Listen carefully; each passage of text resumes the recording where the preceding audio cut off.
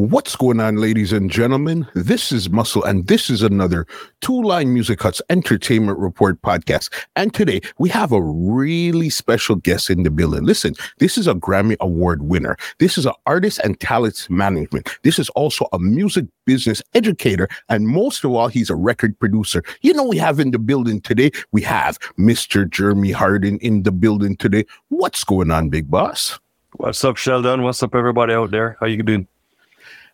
Excellent. Thank you so much for joining us here on the Entertainment Report podcast today.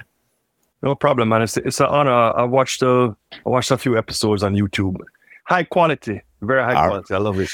Coming from somebody like you, that definitely means a lot. You understand? I appreciate it, man. Let's go. What are we talking about today? Everything? We're talking about the journey as much as we could actually get in this conversation, because I know when it comes to you, you've done so much and you still are doing so much. So we're going to bring it right from beginning and try to bring it right up to 2023. So the first thing I usually like to ask is, where did you grow up and what type of child were you? Wow. Well, I grew up in Kingston, Jamaica. I went to music school here as a kid, as well as going to regular school. Used to go to music school on the weekends, on a Saturday, and on Wednesday. It's now everybody knows as the Edna Manley College of Performing Arts. Back then it was just called the Jamaica School of Music. I was in football as a kid, as most young Jamaican kids are. I play a little bit of cricket. Grew up in Upper St. Andrew, which is considered uptown Kingston. I didn't grow up rich by any means, but my dad was involved in politics, and he was a senator, and he was attorney general, and my mom did horticulture, and entered competitions and did it as a business, and so we kind of grew up in that sort of background. I think that type of environment.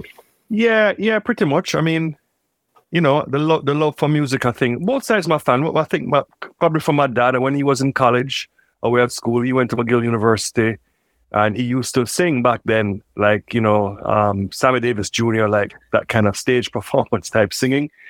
So he definitely, I think, instilled that love of music in me as a child. And when he used to carry me and my brother Zachary to school, he used to play CDs in the car on the drive to school. He used to play a lot of classical music CDs. So he, a big stack of CDs with shoes every morning. You know what I'm saying? We listen to Bach, Beethoven, or, whoever, Mozart, etc. I think that kind of helped shape a lot of that early musical stuff. But, my dad is a professional, as an attorney, and we grew up in that sort of background. Foreign service, diplomat. So we grew up going to a lot of events with, luminaries and other politicians and things like that. So we kind of sort of had that background. So you were growing up. You were cultured. You got to see a lot of stuff that I guess a lot of kids growing up in Jamaica that time wouldn't get to see. Yeah, that would be fair to say. A good deal of exposure. As you would say, and meeting people from different cultures and going to a lot of events and, having to learn a lot of things about, I guess, just like decorum in general and politics, not in the sense of, actual politics in the government, but politics in terms of how to interact with different people at different points in time. Mm-hmm. It's kind of the definition of politics, to be honest with you, you know what I'm saying, and to get the best results. So yeah, a lot of that was sort of, I think, instilled in me for a very young age. From there, and even growing up, what did you think you were going to get into at that time there? To be honest with you, when I was really young, the music bug caught me from very early. My mom used to say that in order for me to brush my teeth, she'd have to get a musical toothbrush. You press the handle and it plays like a little tune. And she used to catch me. We had one of those old time record players in the house. What was it, like Gerard or one of those companies that make like a big cabinet this. And when you lift the lids on the top, you had the turntable in here, and then you had the receiver. And then you pull the drawers in the bottom and you could put all your records inside there. It was like a big piece of furniture. She used to catch me as a little kid going in there 2, 3 in the morning, and I'd be putting on records on the little on the turntable player. Like a 4-year-old. And he's like, "What are you doing? Go to your bed." I was just obsessed with just trying to hear music or things to do with music. So I think from a very young age, that kind of the music thing sort of got into me and which led to me asking to go to music school, learning to play guitar. And then by the time I was about 15, 16, I actually wanted to be a guitarist in a band. Like that was, you just asked me, like, what did I want to be when I grew up? I think, my father is very well accomplished in his field. You know what I'm saying? Dr. Oswald Harding. So when you look at that, it's kind of hard for you to say, I want to emulate dad. Because you're just like, that's done so much in this field. I need to do my own thing. I think that drove it a lot too. So let me go totally 360, not the law, not the politics. Let me do music because I just really, really loved it. And I think I wanted to play in a band. We had bands in high school and, played at the, school barbecues and things like that. And I played guitar in the band. But I like directly was saying to myself, I'd love to be in a band, be a touring guitar player and I'm saying I'd be a musician. At that time. So even in school, you got into the band and all of those stuff there while you were in school too. Yeah, because a couple of guys from school actually went to the music school on the weekends with me as well. You know what I'm saying? So we're all like at the same high school, go to the music school.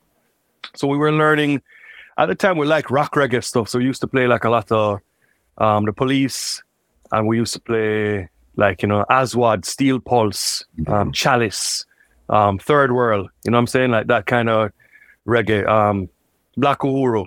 Reggae stuff, but like driving kind of reggae stuff, and we'd add more kind of rock elements into it, and that, Tears for Fears, bands like that, which we used to try and emulate and the covers of, and do some original stuff at the same time. A lot of Police influence too, actually. A whole lot of Police influence. So you were listening to reggae, and what type of other music were you listening to at this time here now? Because you said your dad would play the classical and stuff. Well, what type of music were you choosing to listen to? So at that time in Kingston here, we used to go and get records from local record shops. So there was one shop called Record Plaza, which was down on the plaza, and we used to go and buy records or cassettes. Or if we couldn't find it there, you'd have to wait for somebody who was going abroad, coming back from Miami or New York or somewhere, and ask them, could you buy, this record from me or this cassette?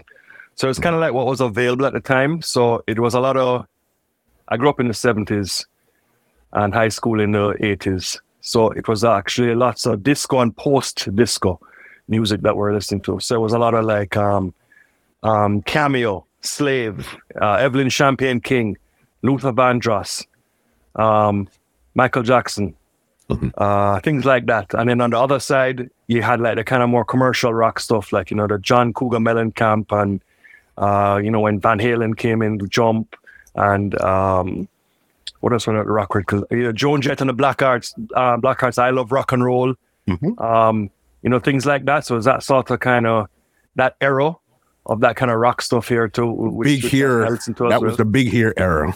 Yeah, just like kind of just before the Big Hair we got to high school, like, then definitely into like, the Rat and the Bon Jovi and Scorpions and like all this kind of rock stuff. Definitely. And MTV was a big thing in Jamaica. Kids started to get satellite dishes at their homes, like massive satellite dishes that they put on their lawn, their parents put, or on the roof of their house, bro. I mean, looked like something you'd see on CNN, like broadcast satellite dishes. You know what I mean? And kids would be there programming the box, and we could get MTV.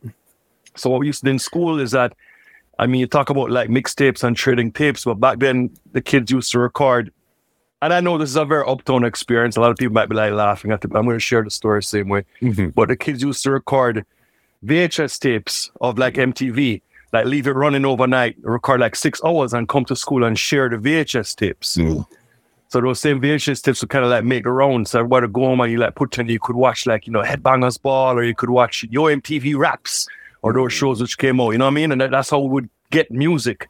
The source for the dancehall music was from the street cassettes that you would find like in Halfway Tree and in other places like that kids would bring to school. So then they would bring street cassettes from street dances. So, you know what I mean? So you get, Metro Media, you know what I mean? And Roadstar cassettes and Jaro, Stone Love, like all those things, Exodus 4x4, Sturgav, you know what I'm saying? Like all these wicked sound cassettes, because we were too young and we had no access to going to actual dance, to be honest. Okay. With you. So we had that balance of like that lived experience of having that influence of the music from the States on MTV on one hand, and then also have the access to like listen to the cassettes from the downtown sound systems. And I think that sort of molded my entire generation of like all the kids who went to high school in the 80s pretty much, and maybe some of the early 90s, that their whole experience growing up here in Jamaica. From there, because I know you went through high school. You finished high school, I think, when you were 15. I finished high school at 15, and I went to a boarding school in Ottawa. So it's the equivalent of, like in Jamaica, we have sixth form, like after first to fifth form, and then we have sixth form, which is 2 years, and then normally you go to college, right? So call it grade 12 and 13 then. Is how the system would work. So when I left here at grade 11, quote unquote, so I went and did 2 years in Ottawa at a school called Ashbury College, boarding school. Nice experience, real boarding school, like how you think of, like, you know, when you watch like Harry Potter the movie, like that kind of boarding school. Like we live upstairs, the classrooms will come down, everybody's wearing a blazer with a school tie, and we sit around the big lunch table, and we have houses and bro, just like Harry Potter, without the magic, you know what I'm saying? But it was fun and a good cultural experience too, because that was the first exposure to come outside of Jamaica and interact with other cultures and other people. So all of a sudden you're dropped into a scenario where I'm at a boarding school in Ottawa, Canada, which was there because my dad has Canadian citizenship, and so me and my brother have Canadian citizenship. So it would make sense for us to go to school to take advantage of our education. And so you get dropped into a scenario where there's like 1,300 kids in the school and like 10 kids of color in the whole school, between boarding school and what I call the day students. So it was like myself, another friend of mine from Jamaica, a girl from Jamaica, a guy from Barbados, 2 guys from Barbados, one Trinidadian kid, I think a Nigerian guy, a guy from Tanzania. I've gone 10 yet, but this was just all little crew, you know what I mean? A couple Canadian kids that grew up in Barbados too, so they kind of knew the culture.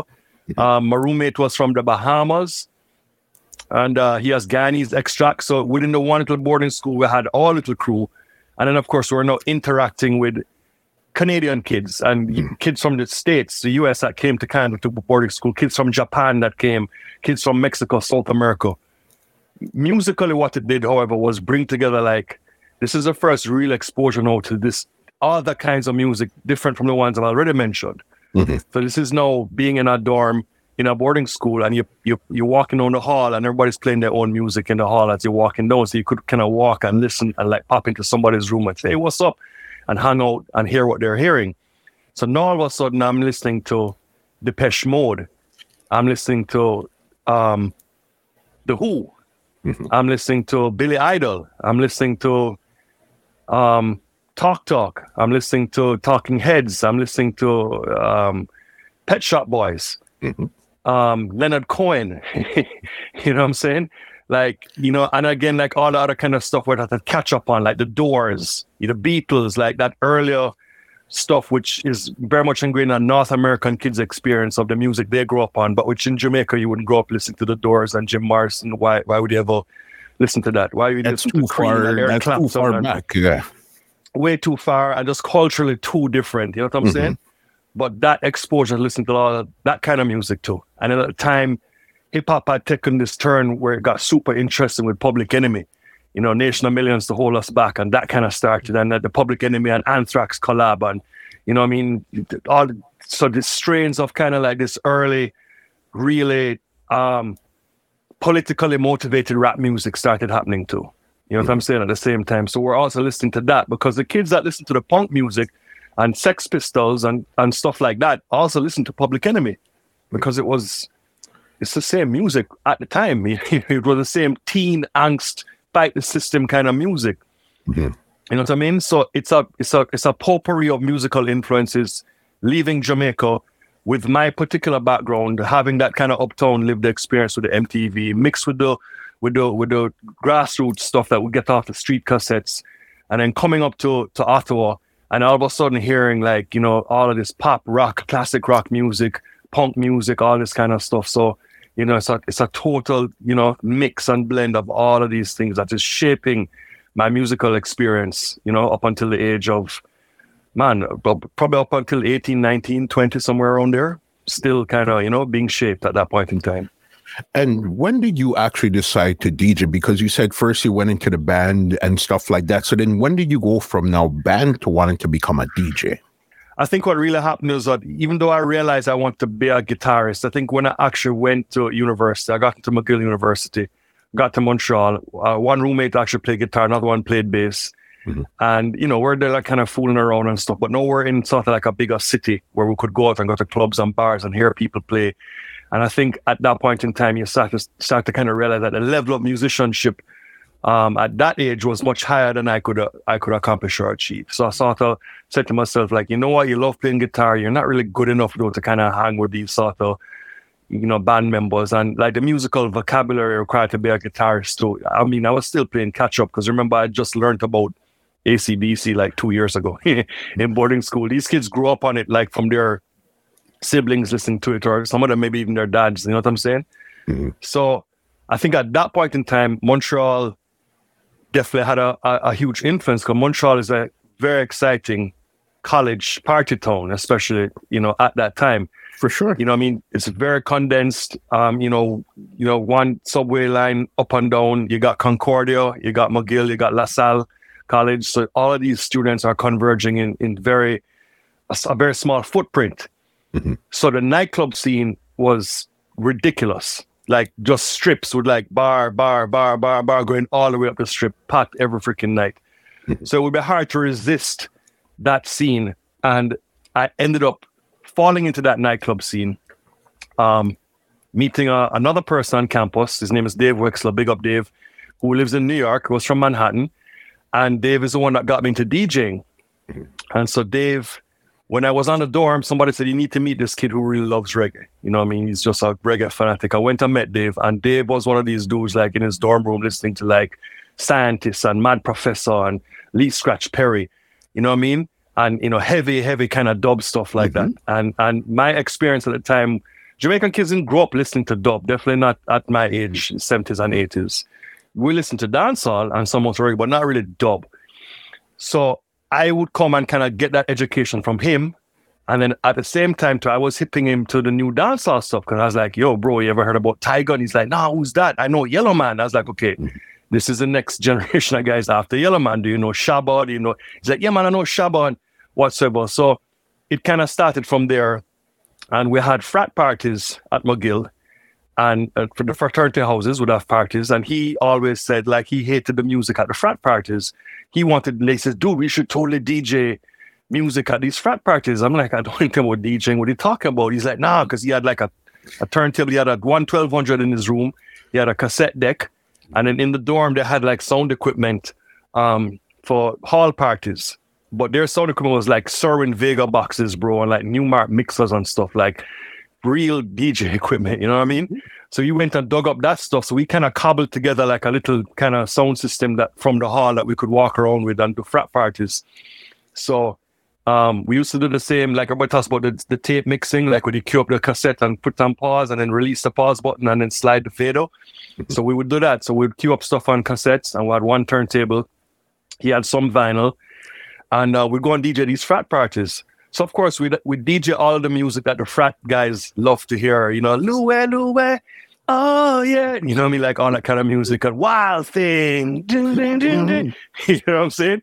But then he would like drop in like, you know, Second Mr. Cat and work over and mash it up. Mod up. And like, because he loved dancehall and reggae, right? So we'd be mixing like Super Cat with like with the trogs, bro, at like these frat parties. And the frat kids were like going crazy. And they're like, yo, it's reggae, it's wicked. So we're having a ball. That's like messing with them. And of course, he was from New York too. So he grew up on his hip hop stuff. So then we'd also be playing like, you know, the bridge is over, but bye. You know what I mean? And so we imagine that kind of party here in KRS-One, Super Cat, you know what I'm saying? And AC/DC, like all mixed into one frat It's house. A real mashup. Yeah, man. Our kids are going nuts. Mm-hmm. So that leads to him saying, dude, we should totally get a radio show. I'm like, what the hell is going on? So we had campus radio, CKUT 90.3 FM, big up CKUT in Montreal. That's my family right there. Mm-hmm. And we started doing fill-in slots on the radio. So he'd call me and be like, well, he couldn't call me. We didn't have cell phones. What the hell do we do? I don't even know. I guess he'd come to my dorm room and hit me up and be like, yo, we have, there's a fill-in slot I checked earlier at the station and there's a slot tonight from 2 to 4. It's like a Tuesday night, or you know what I mean? I'm like, bro, are you serious? Bro, we totally got to do it. I mean, we're in school, you know. But anyway, so we'd go to sleep, stay up or wake up and go and log crates of records, few blocks to the radio station, take a taxi and carry them there, even in the winter, and we go play this radio show from 2 to 4 in the morning. Now remember, it's a fill-in slot. And it's college radio, so we can play whatever we want. Nobody cares. First of all, everybody's sleeping, number one. Number two, it's college radio. You're not really sanctioned by anything. You can kind of do what you want to do, you know what I mean? So, yeah, so we would just take opportunity and play all kind of music. We'd play house records. Again, his New York influence, so he was coming like with a whole kind of, you know, Paradise Garage kind of house music kind of scene, kind of music. So he'd bring that house records. I'd go home at Christmas break, Easter break, summer, and I'd load up on the dancehall records and come back with the 45s. And he would come back with the hip hop as well. And so we started DJing on the radio, and eventually it led to us getting our own show. It was a Tuesday 3 to 5, and it was called DJ Genius and the Prophet. So his name was David. So he was like the Prophet, and I like that song Genius of Love by Tom Tom Club was my influence to use the name DJ Genius. So yeah, we ran that radio show, and the show was called Native Tongues because we both had a love for that style of hip hop. So we both love Jungle Brothers and De La Soul, and you know what I'm saying, and all that kind of stuff. So yeah, we had this radio show, and we cranked out the show for like 5 years, I guess, in Montreal. I think he left maybe after the first 2 or 3 because he had to focus more on his studies, and I continued it. And I had local kids from the area, MCs, and people that used to come and co-host the show with me. And we did that, which leads to us now DJing parties in Montreal, because now you're on the radio, you have a radio show, so people reach out to you like, oh, can you come and play a night at the club, or can you come and play this party? So that started this whole kind of career of getting into that side of the music. By this time now, I already pawned the guitar at a pawn shop. I used the money to buy DJ equipment, because I was like, screw this guitar stuff. This is way more exciting, you know what I mean? So I ended up with 1 1200 Technics, and he had 1 1200 Technics. And then I think we shared the cost of them. Oh, I think I bought a mixer, like a Newmark mixer or something. And he owned some, or whatever. It was pool equipment that we both shared together and used to go and DJ with. Until we started getting like club gigs and stuff, you know what I mean, in the area. That led to a whole thing of DJing and DJing parties and DJing nightclubs. Till eventually, after second year of McGill, halfway through second year, I just decided that I really wanted to do music full time. And another friend who I'd met, in the club scene, a friend of mine named Eric Pringle, he was like, yo, there's a recording art school here you should check out if you don't want to be in regular school. And it's called Trebas. So I went and checked out Trebas and told my parents, this is what I want to do. Of course, they weren't impressed. Like, the son is dropping out of McGill after a year and a half to go to some music school. But at least they were happy I was going to a school. I think it would have been worse just to say to them, oh, I just want to go DJ. You know what I mean? So they said, okay, fine. So they supported the move. And I went to Trebas, and that was 2 years there to there, Trebas. So I'm doing Trebas. I'm learning, you know, record production, engineering. And now I'm DJing professionally because my dad's opinion was like, well, you're a Canadian citizen. You have the social insurance card, social security, what's it called? You can work. You can get a job. I'm not supporting you anymore if you're not in college. So he's like, go fend for yourself. So I said, okay. So I ended up working as a doorman and a bouncer at nightclubs and bars. More specifically, Peel Pub in Montreal. I was there for a few years. And DJing on other nights. So some nights I'd be doorman and some nights I'd be DJing, basically, at clubs and stuff. And that was kind of like, you know, that was how I was making by and paying my rent and you know, and trying to make it. So that's sort of that chapter of music. Right there. Because what were you even taking in university in the first place before you even transferred over to Trebas? I was doing chemical engineering, man. My stuff was chemistry and mathematics, advanced math and calculus and stuff like that. And, you know, I'd done like, you know, top 10% in IB exams in math in Canada and like all this. As a math guy, bro. Totally. And then you decided, you know what? I don't want to do math. I want to play records in a nightclub. And clearly your parents would not be impressed with that at all. I mean, the weird thing is just that the music bug just wouldn't leave Sheldon. You know what I'm saying? So it came from sort of like you're playing guitar as a kid and you're singing in the choir, and then you kind of come now and you got into this DJing thing and, you know, want to play records. And then that kind of leads you to Trebas. And now I'm actually learning how to make records in the studio, work with other kids and engineers. So there was always like this theme of like something to do with music continues regardless. You know what I'm saying? Like it just wouldn't go away is what I'm saying to you. It just kept changing into different, into different, you know, forms as I kept growing up as a young man, you know? And then when was the first time you actually put all the theory into practice now? Because you went to Trebas to learn music production stuff. So when was the first time you actually tried to or even did produce something? Well, no, remember I'm on the radio. So back then the whole thing about playing on the radio and being a DJ is that you're the producer, right? If you're, you know, the DJ of the group, you know, you're DJ Premier and Gangstar and you're also the producer. You know what I'm saying? If you're Jazzy Jeff and the Fresh Prince, Jazzy Jeff is a producer. If you're whatever, all the rap groups at the time, the DJ was the producer. You know what I'm saying? So the local kids started to look to me to be like, okay, well, if you DJ, then you must can produce beats. On top of the fact I'm going to Trebas. Now, there are other kids who are DJing that were attempting to produce as well, and they were doing local demos for kids there. So I kind of fit into the fold with them, but also now bringing some of the experience of Trebas, of actually like, you know, educated engineering, not just like, you know, kids just with turntables only and a 4-track, but I'm also bringing a little bit more because I'm actually going to Trebas. So basically now that leads to wanting to produce local kids in the area. They come by the TV show. And then I met a friend of mine who was a promoter at a nightclub, and he knew these kids as well. He's like, yo, let's join forces. I'll manage the kids and you be the producer. So then now I'm setting up like a little makeshift bedroom studio. I got my turntables. I got one sampler and a one keyboard, and I had a 4-track machine, and I had something else. I had the usual tape decks and stuff like that. And you know, the usual story about the long microphone cables into the bathroom to record the vocal and stuff like that. So yeah, bro. So then I'm producing now. You know what I'm saying? Like I have using my 4-track machine and I'm making a loop in the sampler. And I don't think we didn't have like a sequence or anything at the time. I don't remember how we did it, to be honest with you. But putting together beats on 4-track cassette. But the difference with me is that I was playing on the radio. So I could take these demos and go and play them on the radio. So these kids would hear, you know, EPMD song and then hear their song. You know what I'm saying? Like right after it. So it's a big deal because even though it's college radio, Montreal, and to this day, I think, doesn't have its own urban music station. Like Toronto eventually got urban station. Like you guys have, like you had Floor or whatever for a while. Or, yeah. You know what I'm saying? But Montreal never did. So the college radio, like CKUT, is the de facto urban station for the city. So it's not just the college radio station. It's where all of the urban music is. So if hip-hop is being played in Montreal, that's where you're going to find it. When the hip-hop acts come to Montreal to perform, they're going to advertise on that station. The music is played on that station, which really means that the kids I'm producing are playing on the same station as these guys. So they end up being the opening acts for the guys when they come to town.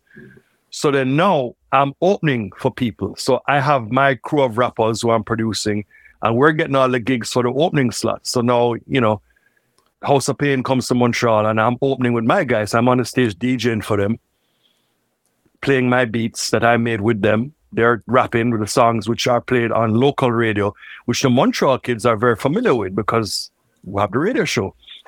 So, you know, we're rocking the scene, bro. So everybody who came to town, we're opening for them. So Tone Loc, Ice Cube, Del Funky Homo Sapien, Public Enemy, House of Pain. Who am I missing? Rob Bass. Bro, anybody who came to Montreal at the time, any of those crews that came through, we were the opening act for them. You know what I'm saying? All over the city. So I'm sort of some radio disc jockey, and I'm a stage DJ, and I'm also the producer and producing these kids as well. So yeah, that definitely. No, by now I've finished Trebas. I've done the 2 years. So I'm out there thinking like, oh, well, maybe now I could be a producer. So I went from being a guitarist to being a DJ, now to thinking, well, maybe I could be a producer. You know what I mean? And actually make tracks and make beats for people. from that point there, so then you still had your reggae, rock, and all of that background, but you decided to go fully into hip hop at this point here, no? Well, there was nothing else to do with the rock stuff because, as I said, I kind of felt like I wasn't talented enough to be like an actual rock musician. You know what I'm saying? And actually play in the band, number one. And number two, there wasn't really any scene for that in Montreal where I was living anyway to play rock or be in bands. I mean, you had local bands around the place, but very far and few between and very French. You know what I'm saying? And just in that kind of community. And so I wasn't connected to that at all. And the reggae stuff, funnily enough, like I was there with the scene, you know, because I'm DJing reggae on the radio and I'm playing all the nightclubs with the reggae and the dancehall stuff.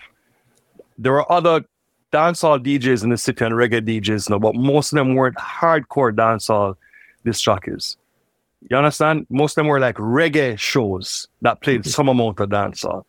But I think my show with Dave at the time, our show, we played hardcore dancehall, like considered hardcore at the time, because I could come back to Jamaica and get the juggling records like straight out of Aquarius. And you couldn't find that stuff up there in Montreal. You know what I'm saying? So I could come up there and be playing, you know what I mean? Like just the music that those guys couldn't get. You know what I mean? So it's not that I'd given up on the reggae or the dancehall, but that was sort of like my DJing life. Had the reggae and the dancehall, because I was kind of known as like the wicked dancehall DJ who him and his partner played dancehall and hip hop, and we'd do those parties. But as a producer, it was really working with hip hop kids because the few dancehall kids in Montreal, it wasn't enough to make a scene that you would have bothered to be trying to produce those guys, or they wouldn't get any opportunity to really go and perform anywhere. So it was kind of split. And then by this time now I'm in the club scene in Montreal. I'm trying to work and make a living. And to do that in the real nightclubs on the strips, you'd have to play house music. Mm-hmm. You understand? So yeah, I could bring the dancehall into there and I could get to play dancehall parties outside of downtown or reggae parties. But in order to work downtown proper, like in a real proper nightclubs like Hold On or Residency, you had to play house music. Mm-hmm. So now I'm DJing house, you know, as well. So what's putting food on the table is DJing house music in the nightclubs. What is the personal expression was like learning to be a producer and producing these rap kids. Mm-hmm. You know what I'm saying? And then like sort of like the urban base was to play the dancehall and the hip hop parties at the promoters. Unfortunately, bro, you know how this goes. Like, I hate to say it, but you know when you work with the you know the it's gonna sound bad, but we're just gonna talk the things, right? You work with the white French people in the nightclubs, they pay you on time and your money is good. You work with the West Indian promoters, like out in the burbs, bro. Like at the end of the night, your boy, you want to say, you know, I'm supposed to give $100, but boy, brother, you know, said man, them thief me at the gate. Like some big story always happens, bro. After you have logged the records out there, paid taxi, you and your brethrens. Mm-hmm. So it was always tough to remain like DJing in that scene because you're always fighting with promoters, bro. And I remember once one of them had this nightclub that wasn't set up properly, urban music promoter, and he's like, yeah, man, Genius, you can bring your turntables though, Genius. I was like, bro, I don't really like bringing my turntables nowhere. Like, it's a club, man. You guys are supposed to have the equipment. He's like, nah, man, but True said this and True said that. Big, long story, Sheldon. Anyway, I said, all right, okay, I'll carry one of my turntables. He said, just bring one. Mm-hmm. So I bring one, and the way they used to set up the DJ booths in Montreal is that they used to have the records floating in the turntables floating in the table. They'd cut out a square to put this turntable in, and they'd string up 1, 2, 3, 4 hooks at the bottom, like underneath the table, and use these big rubber bands and make like an X pattern like this. Okay, so you could take the turntable and rest it in the slot, and it would float on these rubber bands. The whole idea was that it's for the vibrations in the nightclub. So like when the bass is booming, like it wouldn't shake and the needle wouldn't bounce off of the thing. You understand me? Now, mind you can't like really scratch on two records properly because it's floating on a damn rubber band, right? So, yeah, so when you move it with your hand, of course, it's wobbling and you're like, ooh, I'm trying to stabilize the thing. But those clubs usually play dance music. So those guys weren't queuing up and scratching nothing. They would find the cue or just kind of push and then, you know, sit down there and catch the thing and fade or whatever. Mm-hmm. So the point being is that I'm carrying my turntable to put it in one of these slots is what I'm trying to explain to you. Mm-hmm. So I put the damn turntable in the slot, bro, and the fucking rubber bands break and the turntable, my finger catches on the arm and the thing crashes to the floor, which is my personal turntable. So they got a replacement. By the end of the night, I took one of his turntables back to my house. And he's like, wait, genius, what are you doing with the turn? I was like, well, mine broke. Yeah, man, but I'll try to get that one fixed for you. I said, no, when you get it fixed and I'll give it back, I'm keeping this one.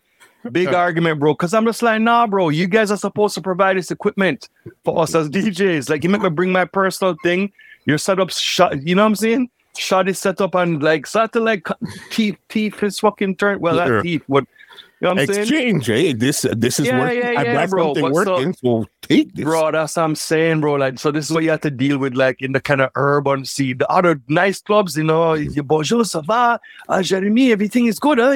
You know what I'm saying? And you play in the club and those guys are, end of the night, they come, they pay you, no problem. You know what I'm saying? They'll give you extra sometime. You'll be like, wow, this is nice working in the house music clubs. You know what I'm saying? Them guys are on point. The equipment is immaculate. The sound systems were incredible. You know what I'm saying? That technicians in the club, if something wrong, they call a tech guy, he'd run over and swap a turntable and do something. I'm like, this is a nightclub. Like, these guys, you know what I mean? A whole different experience, bro. Whole different experience. Crazy there. So you're doing your stuff. You're existing in basically 3 different worlds. So then what made you decide to move to Toronto now after your Montreal experience? You know, I love Montreal and I always will love Montreal. And I was there for so many years, but it kind of felt like there was a glass ceiling at a certain point in time. Mm-hmm. I couldn't really get much further. I didn't speak French. I wasn't French Canadian. I wasn't white, obviously. And it kind of felt like there was nowhere else to go. And then the club scene was really heavily influenced by the LGBTQ community before it was even called LGBTQ. Mm-hmm. And if you weren't a part of that community as well, it felt difficult for you to kind of break through to the really upper echelons of the club scene or the music scene in general. Mm-hmm. And at a local record shop, I'd met a guy from Toronto named John Adams, aka John Bronski, and he was working for Street Sound magazine in Toronto. And he also had a program on, me and you discussed this, right? The Master Plan show was on CIUT, I think. Mm-hmm. And he came in the city and he was putting together a project on Canadian hip hop. And he was came to visit Montreal to try and check out the scene to see if there are any Canadian rappers that he could get demos from to put on his project that he was doing. So I met him at the record shop. We started talking, and the owner of the shop, my ex-brethren, Christian Pronovo, I'm name dropping in case these guys are watching stuff, bro. And they're like, yo, Jeremy didn't call my name. But yeah, Christian introduced me to him, and he was basically saying, like, yo, this is a guy. If you want to know about it, this guy has the biggest hip-hop dancehall radio show in the city. He's also a producer. His kids are opening Fall of the Axe. You know what I'm saying? And he's DJing on the strip right here. And so I met John, and me and him started to go back and forth. And then he'd go back to Toronto, he'd come back and visit, and he'd come and crash by my place, and we'll talk about music. And eventually it was, he was like, yo, man, you should come to Toronto. Things are jumping off. Them time there was, bro, it was big in Toronto at that time. Dream Warriors, bro. That was the shit. Dream Warriors was like the big thing. You wash your face and mask it, you know what I'm saying? And then just about after that, Maestro Fresh West, bro, let your backbone slide. And like, bro, this is like the biggest old school interview. We're like, yo, what are these guys talking about? But yeah, man, that was a thing in a time in Toronto, like that was popping. So there was this feeling that something big was going to happen out of Toronto. Mm-hmm. And you should come there, you know what I mean? The Montreal kind of felt like, bro, you're a black guy who doesn't speak French in this city, and you're not gay. Like, there's no growth here for you in the music, in the creative space. Mm-hmm. So I followed him to Toronto and packed up and went to Toronto, and ended up at what I was telling you, DuPont and St. George, right? Right in the heart of the city. Yeah, bro. So I was there, and I was hoping to pick up from where I was in Montreal in Toronto. Mm-hmm. But I moved to Toronto, of course, nobody knows me. Mm-hmm. So I don't have any, like, I'm not DJ Genius. I don't have a radio show. I'm not playing clubs. Like, I'm not producing any kids. Like, absolute zero. And then I get to Toronto, and people are just kind of, oh, yeah, cool. It's John's roommate. This guy, he's from Montreal. And that, it couldn't go any further. We didn't have any internet. Nobody knew about things which are happening in other places. So a guy just knew about his city and what he was doing. You know what I'm saying? Especially Toronto is the bigger urban city at that time. So we're not looking towards Montreal. Montreal might be looking towards Toronto. So exactly. That's a good point. Mm-hmm. Good point. Exactly. So exactly. So they're kind of just like, okay, what's the deal? Montreal, big deal. So what? You know what I'm saying? was sort of like that, which in all fairness, I mean, you know, they were right because they were the urban center for Canada. So I ended up struggling in Toronto that way. So I ended up kind of like regressing. So I'm back working door, like at bars. I'm bouncing, bro. I'm working at a club called Whiskey Saigon on Queen Street West. You know what I'm saying? Like checking ID and stuff, bro. Like punching a clock as a doorman. And I'm just like, after doing that for like another year or stuff, I was like, this is not a forward move for me. I'd met all the guys at the time who were in the scene. You know, Big C and Thrust and, you know what I'm saying? Like all these guys. But it just couldn't move forward for me personally. You know what I'm saying? And my roommate, he was there working and he was working at Sony and, you know what I mean? People had their own kind of things happening in Toronto. Of course, Toronto would blow up in latter years and you get this massive scene which you have now. So that was at that very embryonic stage. But I couldn't fit in at that point in time. So I ended up coming back to Jamaica. Okay, so how come you didn't decide to probably go back to Montreal and give it another shake instead of just, I'm just going to go to Jamaica? Because in Montreal, I said, I kind of felt that I would reach the top of where I could reach, bro. I had that #1 radio show for like 5-6 years. I knew everybody in the city. I'd worked all the nightclubs from the urban clubs down to the industrial house music clubs to the warehouse club scene. I'd covered it all. I'd been on all the flyers. And we even got a deal with Sony Canada had some sort of Montreal thing set up there. A guy had a studio and he was signing acts. We got a deal with him and we're in a studio. We're trying to produce acts as well. And it just felt like it couldn't go any further. Montreal was it's a very localized scene, a fantastic scene, but a very localized scene. Like it doesn't export well, I guess what I'm trying to say. Toronto exports well, you know what I'm saying? All the hip hop artists and, you know, the Justin Biebers and like all those kind of people, it exports quite well. Montreal is very insular. You know what I mean? So you got people who are Montreal artists and they'll do well, but they'll stay within Montreal like forever. You know what I'm saying? No matter whatever genre that is. So it just didn't feel like going back there. Didn't really feel like it would have made any sense. And then to this day, a lot of the people in that scene, my friends, either totally switched jobs and careers, like it's no longer in music at all whatsoever. You know what I mean? And very few of them sort of remained. And the guys who remained, I mean, it's seen as still the same sort of scene. None of them really kind of like, Montreal couldn't be used as a launch pad, I guess. You know what I mean? For them to further their musical careers.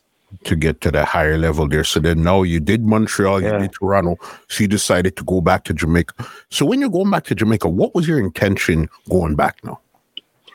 Well, at the time, my dad was in politics and he was running for a seat and to represent an area. And my younger brother was helping him out in the area. And he said, listen, you should really come home to help us out here with the family. And my dad wasn't doing well at the time as well. He was ill, had a brief illness. And everybody was like, yo, you should come home and really need their help. And if nothing's going on for you in Toronto. So at that time, it kind of felt like the dream was ending in Toronto. I mean, like, I'm back bouncing the door, bro. You know what I'm saying? Like, stand up in the freaking snow, like, checking people's ID. I'm like, what the hell? I thought I'd passed all of this 5-6 years ago. So it sort of just felt like it wasn't... I think in my head, you know, I always thought that I would return, but let me just go back to Jamaica for now, regroup, try to help out the family. You know what I mean?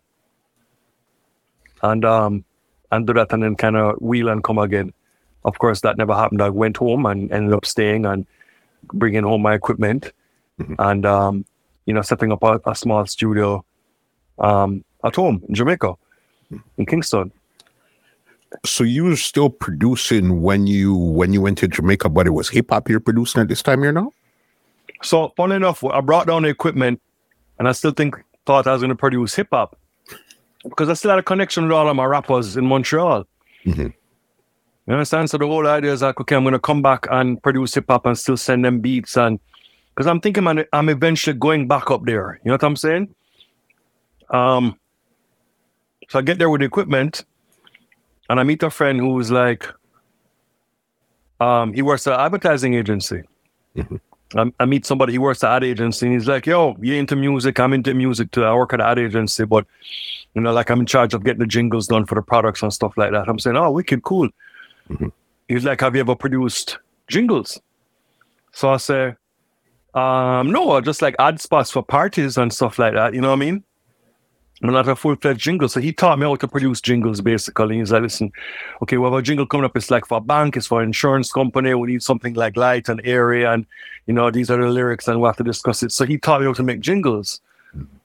So now I'm sitting on there making jingles for a living and scoring jingles at home and building my own stuff and singing the jingles and even DJing some of the jingles. You know what I'm saying? And, you know, it's kind of crazy stuff. So now I'm making jingles, and the jingle money was good. So now I was advertising my services as making jingles. Odd enough, still wasn't thinking about producing dancehall or reggae though, bro. That was the weirdest thing. I think I was still kind of like, all right, I'll do this jingle stuff. It makes money, but still have to work on my beats. And I felt encouraged, you know, because when you're learning to produce hip hop, what I was learning, you know, you start to learn about how to sample records. So you'd make the trip to New York, or even the trip to even the Montreal store. You start like the digging in the crates thing. You get to the whole culture, and you start to find, you know, cool looking records to go and sample. Inevitably, what would happen is that I would find records to sample, making my demos for my little artists. But then, like, big artists would have found the same samples because they're drawing from the same era of funk and soul music. I was doing that, and then, you know, we'd hear like a big artist like Tupac like doing the same thing, like with the same beats, for example. So I felt encouraged that like I'm on the right path in this hip hop production thing, because I'm producing the same kind of tracks with the same samples that I'm finding that the other top guys are sampling. So I was very encouraged to think that it was definitely going to work out at some manner point in time, and would just be a matter of time. So yeah, still wasn't thinking about producing dancehall, funnily enough. I don't know, it was kind of weird. What happened was my younger brother, Zachary, started a sound system called Syndicate Disco. So Syndicate Disco kind of came out of the ashes of Ambassadors and Legend Disco, who was David Muir, big up David, who's a photographer, lives in Florida right now and doing great things for Jamaican culture in Florida. And David had a friend of his, and we all went to the same kind of high school. He kind of took over the sound system, Richie West, and Richie hired Zachary. He hired DJ Arif Kufa, rest in peace. Arif was a very good friend of ours. Arif was also involved in the sound system. Left Side was also in the sound system as well as a disc jockey. Zachary gave him the name Left Side, actually, because he I'm right-handed, but I DJ with my left hand dominant, and he does the same type of thing. So when you're DJing with him on the mic, he has to be on your left side, as opposed to most selectors, it would be on the... Anyway, just trivial. But so he was part of that crew. And Copper Sean, who DJs with Sean Paul now, he was also part of that crew, Syndicate Disco. So Syndicate was, at the time, a rising uptown sound system, and they used to pair with Renaissance, with Jazzy T and Delano and, you know what I mean, Mikey E and Dr. Dre and those guys. And so dub plates now were the order of the day. So Zachary would come and say, well, you have a studio. Can we do dub plates at your studio? I said, well, we can't actually cut the plates physically, because you still have to go and do that down by Arrows or wherever you're going. But he says, yeah, but we could do the recordings by you though, right? And we could carry the digital audio tapes, that the masters down, and get the plates cut. So I said, sure, I guess. So that's how it kind of brought dancehall to my doorstep, was actually doing dub plates for Syndicate. So Zach would find the artists and then bring them up to the studio. And then, you know, my thing was the first digital setup, like in Jamaica, a system called Session 8, which was made by the company DigiDesign, which is now Avid, which makes Pro Tools. So this is like a pre-Pro Tools. It's an 8-track version of, I guess, what would become Pro Tools. But it was first of its kind. Nobody else had that. Everybody else was either you cut a dub, like the actual needless cutting at the same time, or you have to go to a big studio and use a 24-track tape to record stuff. Nobody had digital recording in Jamaica. So I'm the first guy that ever had that on a hard disk, a computer. Sounds weird now, but back then it was like a big deal, bro. Like recording to a computer, this was like, what sort of wizardry is this? That's unheard of, boss. A computer? This is what you do to make music? Unheard of. Dude, that time, never. So that made the process of cutting dub plates super efficient, because now you could just ask me for a rhythm, and I just call it up on the screen and just drop it in and just be like, ready. And they'd be like, ready, yeah. And I could stop, pause, we could punch, you know what I mean? Pick somebody up. We could give you the acapella. So you could leave and try and do your own remix with it or whatever. We could do, you know what I mean? There's so many things that we could do now, we're in a digital format. So of course, Syndicate is coming, and then, Zachary tells Renaissance, and then Renaissance has come to cut their dub plates, and then they're telling Stone Love, and Stone Love is coming, and Travelers is coming, and Adonai is coming, then King Addies is coming, Babyface, like he flies in from New York. He's like, yo, this kid have a wicked digital setup in a Jackson and rare, you know what I mean? So he's telling everybody to come up there to cut dubs. Mm-hmm. So now I'm dub cutting place, like really up in Little Uptown, but I'm meeting artists now, Sheldon. You understand? So now all of a sudden I open the door. Here's Capleton. Here's Elephant Man. Here's Killer. Here's, you know what I'm saying? All of these guys are now rolling through. Here's Monster Shack. You know what I'm saying? Like Frisco Kid, like everybody's up here to cut dubs, Spragga Benz. Mm-hmm. I would never have had access to these people, and people need to remember in these times there's no social media, bro. You can't find people on socials. You can't DM anybody. You don't know what people are doing. You're not following anybody. You have to have the link to the link, bro, to the link to the link to make it happen. Precisely. You know what I'm saying? But no, these guys are showing up at my door. Mm-hmm. You know what I mean? Because the sound systems are bringing them. So then now I'm really like learning my trade, cutting dubs, basically working with dancehall artists and recording them. Mm-hmm. That's kind of how it started, you know. So that leads to somebody saying like, well, why don't you just try and produce your own rhythm? And I was just like, produce my own rhythm? Like, what? I don't care about dancehall production. Mm-hmm. You know what I mean? But the moral of everything that you keep telling me, it's like, it always is, somebody said to me, somebody said to me, somebody said to me, somebody said to me, and you just happen to, let me try it. You didn't know anything about jingles, you tried it. You didn't know anything about DJ, you tried it. Now right. you're producing hip hop beats. Now you're getting into the reggae beats because somebody said, hey, you ever tried this? No, I haven't tried it. Let me just try it. Yeah, pretty much. I never looked at it from that angle before. You're correct. It was really people's suggestions and said, you should just try and do this. Mm-hmm. You know what I mean, why don't you try and do that? I think, I don't know, me myself, I think it was just, it's learning the experience as you go along. You just, one thing is funny about how life and things work, Sometimes the things that you love so much are not the things that you're necessarily good at or that people recognize you for. And it's other things which you don't particularly love, like you're all right with it, but you just happen to be really, really good at it. And then people are like, why don't you just do this? Like, you should, like, you're really amazing at this. Now, sometimes it takes a lot to sort of understand that. Like, you just be casual doing something and somebody's like, yo, Sheldon, why don't you, you should have a YouTube channel, bro. You should have a podcast. Like, really? Yeah, bro, you speak well and you interview people properly and you sound great on the mic and da-da-da-da. And like, you just like, all right, let me try it. And now it works. You know what I'm saying? Like, you might have to have like had a dream. When I grow up, I want to interview people and have a channel on YouTube. You know what I'm saying? Like things. People and things and advice, and you just ended up where you ended up by listening. That's that thing, bro. So just allowing the experiences to be able to come to you, and don't be so close-minded to think like, no, this is what I want to do, and I've decided this from I was 8 years old. Mm-hmm. I want to be a guitarist, and I'm not changing my mind, and that's silly.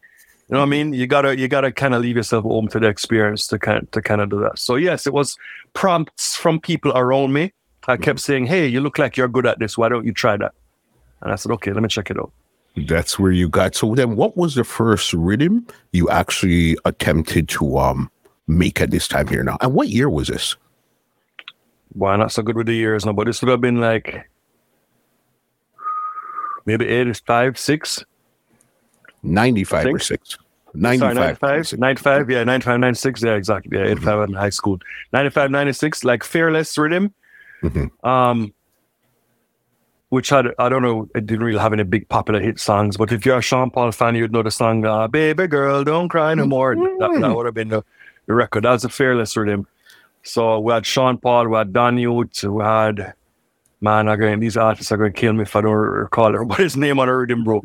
But that was like the first kind of attempt at doing a rhythm. And the rhythm itself, the songs on the rhythm weren't really popular, but the rhythm itself became a popular dub plate rhythm. Because I'm cutting the dub plates in my studio.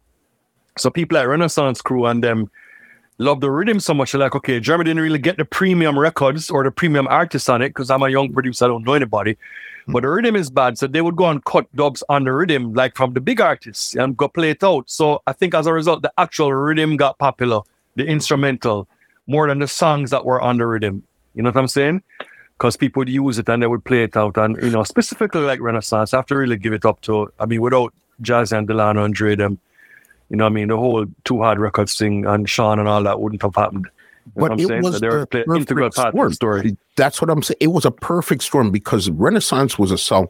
Syndicate, they were there too, but you see, Renaissance was a sound that could play uptown, and Stone Love started to bring them downtown. So then they interjected their feel of what they were playing uptown, downtown. So then you had a different type of style. So whatever is going on somewhere else where nobody might be paying attention to, Renaissance is bringing it down to the man them now.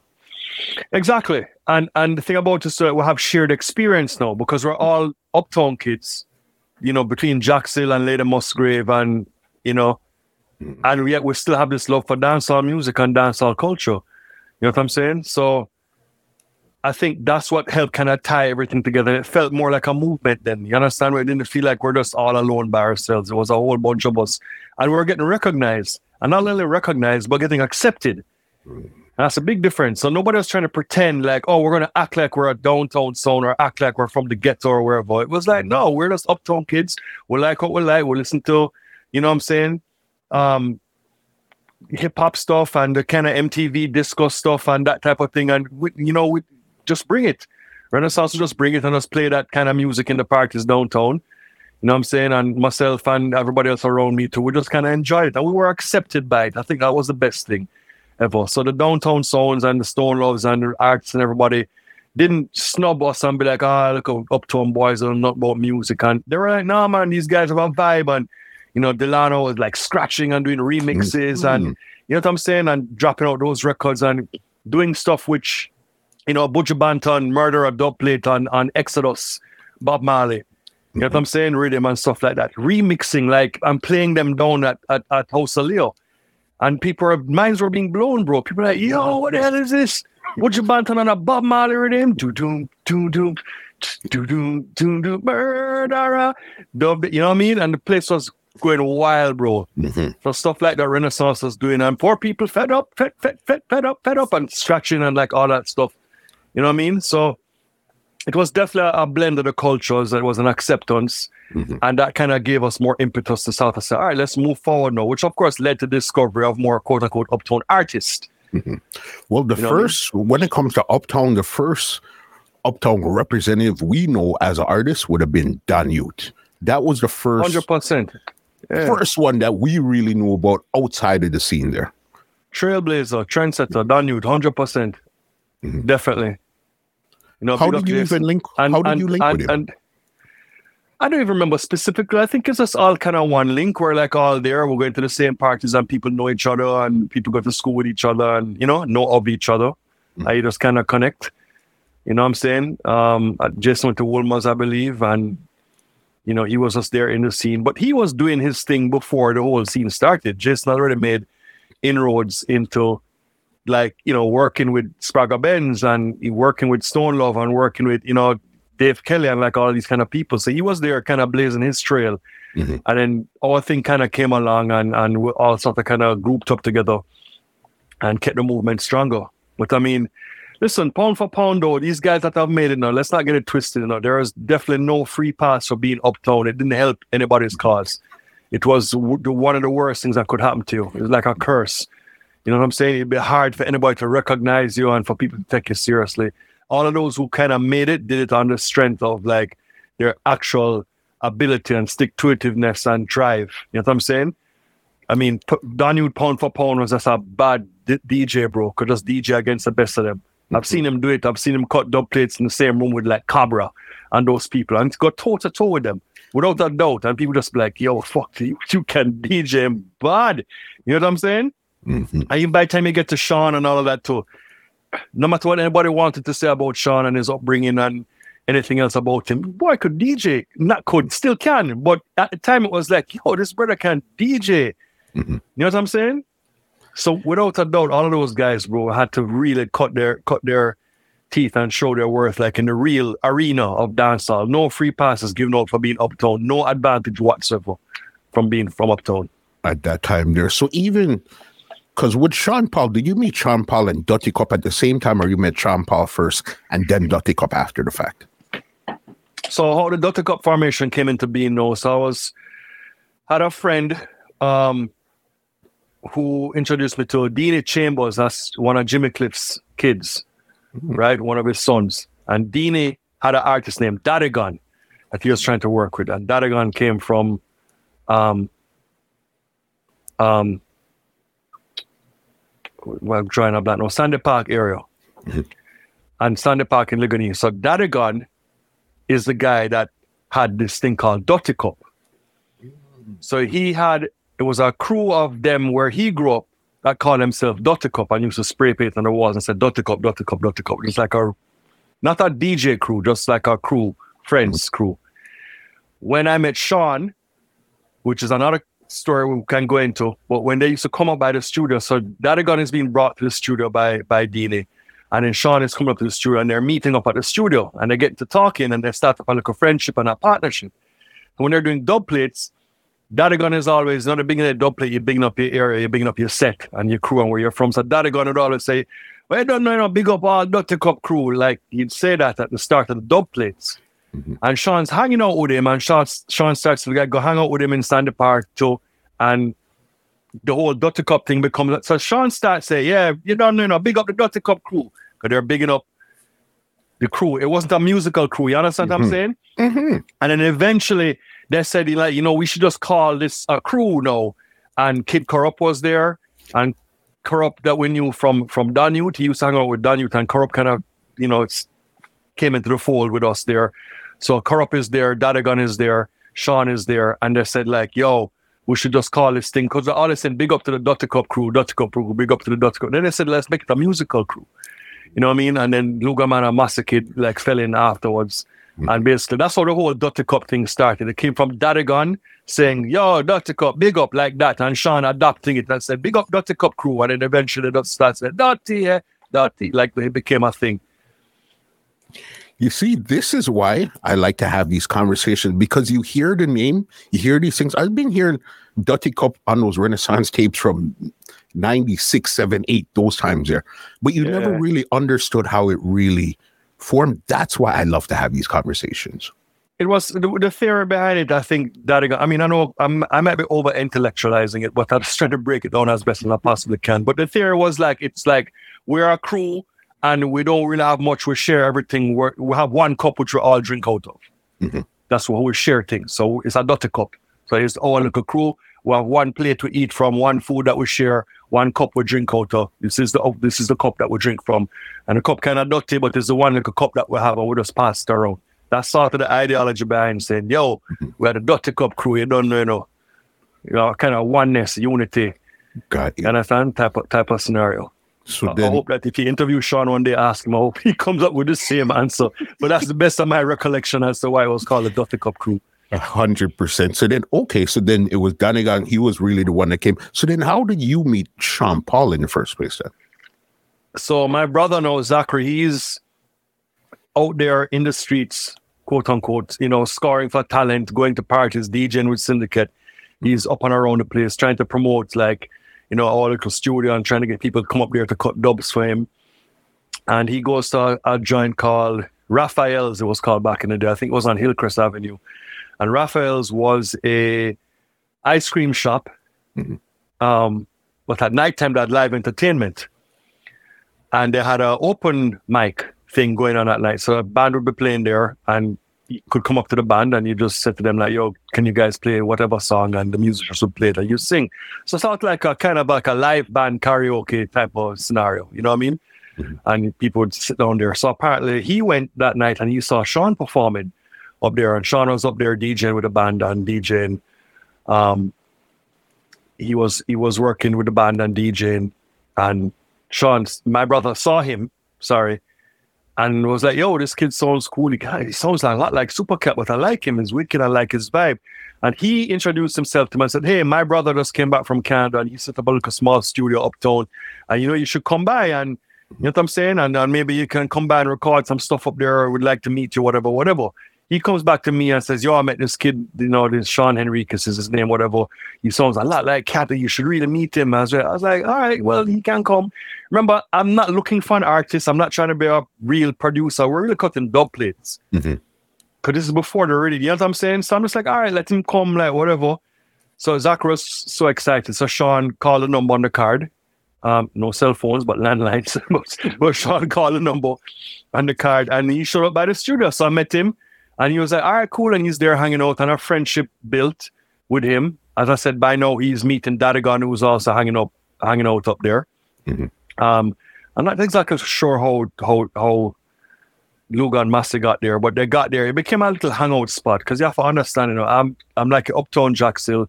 So I rented an apartment. I'm like on the corner of this building. I have a little small built-in studio there. I'm a bachelor. I'm in my mid-20s. And I have like the big screen TV with the Sega Genesis and the PlayStation, bro. So we're running like FIFA and Mortal Kombat and freaking Soul Calibur like all day.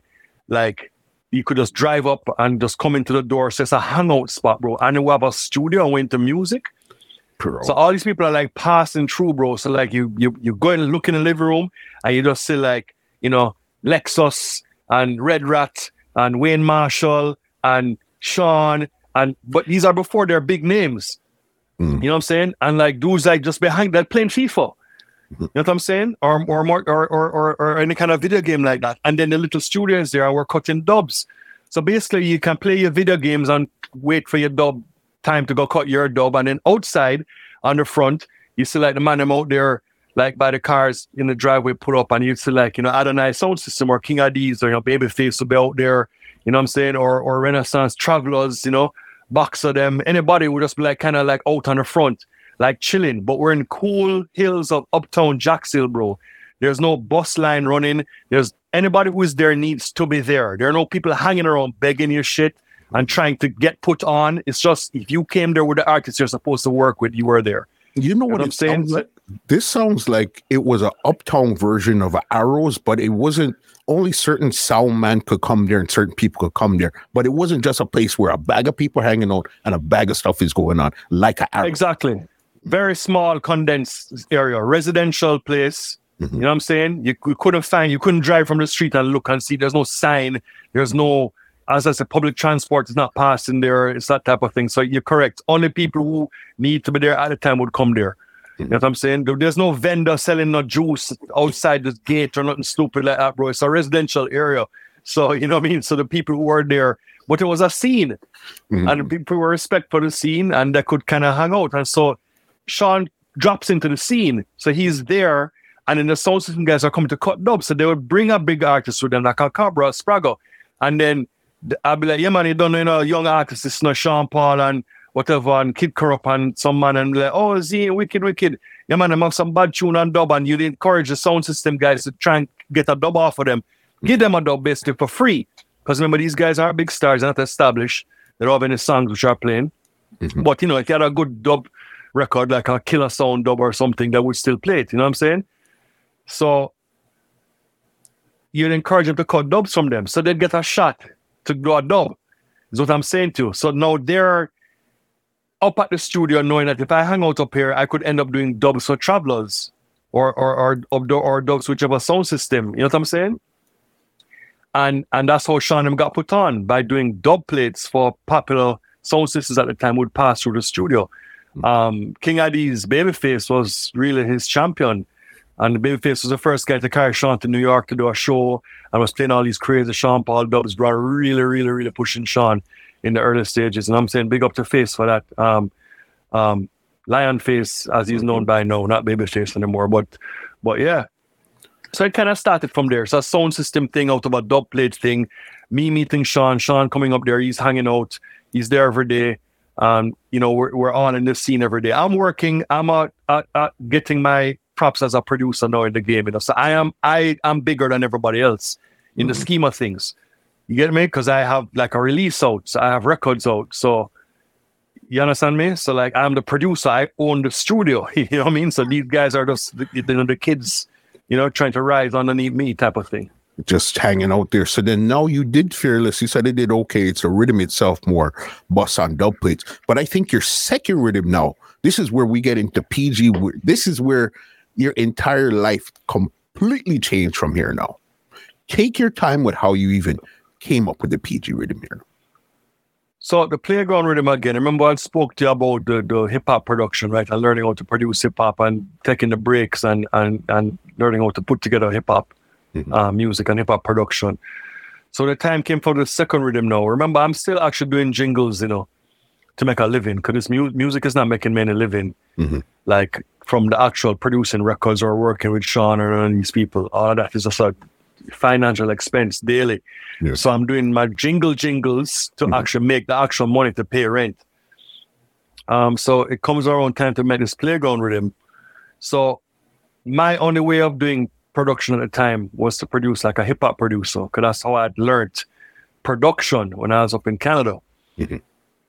So I'm applying the same principle to it. So I'm saying, okay, well, I'm going to sample a piece of a record and loop it up and chop it. I'm going to sample a snare drum from another record. I'm going to sample a horn lick from another record. I'm going to use a bass line and filter it down. I'm using all these hip hop techniques to build this beat. So I ended up building the playground rhythm thinking that, okay, I wanted to have an 808 kick drum kind of sound because I love that 808 kick drum from hip hop stuff I'd never heard in dancehall.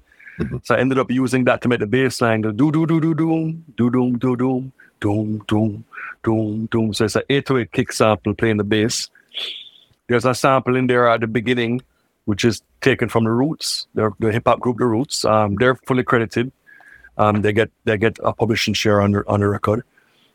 And I can't remember the other elements. I got them from someplace else. A hip hop snare, which I got from some other hip hop record, and also the lead line, the bam bam bam bam, was like a piece of an instrument which I'd sample off of a record, and I'd pitch it up and down and played it as well. You know what I'm saying? So it's all hip hop production techniques which I was using to build this track.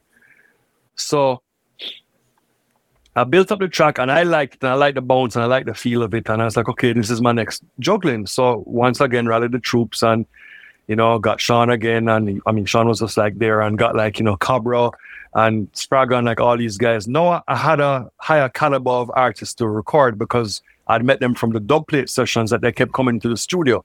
So now when I'd link them back, I'd be like, yo, I have a rhythm. And they're like, okay, this kid, all right, he has this wicked studio with his digital thing. I'll work up there and he's a cool guy. All right, let's go check him out. So I get to record as I said, a better, set of artists this time around on this rhythm. So we'll do the project, complete it, and put it out there, and it's playing in the summer. And it's getting a fair amount of response because the Cabra was the big song on it. We want one of them hot girl with them out there style, play some pampa like baby, you know what I mean? And his song was big. And Sprague Ben's tune was, woman want a long performer, strong performer, banding down, you know what I mean? And his song was big. Sean now had gotten, this was his real breakthrough. Woman no wanna bet, them I gonna feel violate, you know what I'm saying? So he got his breakthrough record. Renaissance and these guys now are playing clubs. Uptown clubs now, like Mirage, which I just opened, Mirage nightclub at Sovereign. Big, fancy-ass nightclub. Jamaica never saw anything like this before, bro. Split-level club with, like, TV screens in the floor over plexiglass and a big stage and a balcony and a private VIP with a pool table. I mean, it was incredible. So the entire freaking Kingston is coming up there, uptown and downtown, and places rammed all the time. And Renaissance is there as resident disc jockeys and guys like Ramo, who was there as a resident DJ as well. And these guys are all playing up there. So we're kind of productions up there and getting them played. So the rhythm is beating in the club, bro. And getting a lot of love. Because everybody kind of knows that, yeah, man, it's Jeremy's Uptown guy. And it's, Sean Paul, them is on the rhythm and whatever. And the rhythm is getting a lot of love and playing in the summer. So the story really goes that Beenie Man hears it in the club. And he sees one of the guys in Buttercup who we didn't speak about, which is Mr. Chicken. Rest in peace, Mr. Chicken. Yes. So Chicken was there, and Chicken came from Sandy Park as well. And Chicken was a part of the crew and up in the early days hanging out. How Chicken came up there is another kind of interesting story. We can sidebar into that. But Chicken was a part of the crew, and Chicken was a person that Beenie saw. And Beenie must ask him, I guess, like, yo, this is your you guys rhythm, like, Beenie just saw us as one collective then, Duty, Jeremy, Sean, Dr. Cup, whoever. And say, man, you're guys rhythm this, I want to come for the rhythm bad, I want voice for the rhythm. So I said, all right, no problem.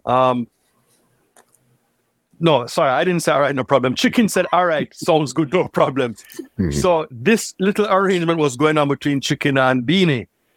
I'm sleeping one morning late. Not that late, but like 8 o'clock or something, my phone rings and Chicken calls me and says, yo, Beanie Man says he's coming for the rhythm. Coming for the rhythm. So you mean Beanie Man is coming for the, what does that mean? Well, so I'm in the club last night, bro, and I love the rhythm, and him say, go on, come on voice, and I'm going to come check you, and I told him the address. So I'm like, oh, fuck is Chicken talking about? It's 8 o'clock in the morning, bro. Like, you know what I'm saying? Like, all right, bro, whatever. I hang up the phone, so I go back to bed, you know? So, look more, I hear my buzzer buzzing at my front door buzzer, and, you know, and so I'm just like, what the hell? I don't know how long it was, maybe half an hour later. So I go and look through the keyhole, the people at the door. And I said, this guy named Mankind, was a dread artist, cultural artist. So I'd been to the studio before and cut dubs. And I see him standing in the people, like, you know what I mean? So I'm just like looking at it like, what is Mankind doing? Time is it? I say, these guys are crazy. Like, them coming here to a cut dub. It's fucking 9 o'clock in the morning, bro. This is some bullshit. So I'm just like, yo, fuck this. Go back to bed. Hoping they'll just go away. So again, the buzzing and the knocking on the door. Like, I saw get up back again and go and look again. This time when I look, though, Mankind is no longer. You know, if a man is standing up at the keyhole to your door, bro, he takes up the full frame of what you can see. Now he's no longer standing there. He's sitting, you understand? So now I can see through the keyhole like everybody who is out there. And when I look out there, bro, no, I'm seeing Beanie Man. You know what I'm saying? And I'm just like, what? Beanie Man, I'm like, Jesus Christ. Then it's clicking in my brain. Oh my God, Chicken did say Beanie Man was coming, but these men are moving, bro, like 9 a.m. Sheldon. I was like, what the hell? Get up quick, bro. Toothbrush in my mouth, wash face. Bam, bam, open the door. Beanie Man, yeah. Come from the rhythm, yeah. Like that type of thing. You know what I mean? So I'm like, okay, cool. Remember, I'd never met Beanie Man before. This was like, this was the first time meeting him now. Bro, this Beanie Man was the biggest artist in Jamaica by far. At that time, he was outstripping Killer. He was like the fucking man, bro. Never met somebody like Beanie ever. You know what I'm saying? So I'm freaking out. So I run quick, let them in, whatever, turn on the studio.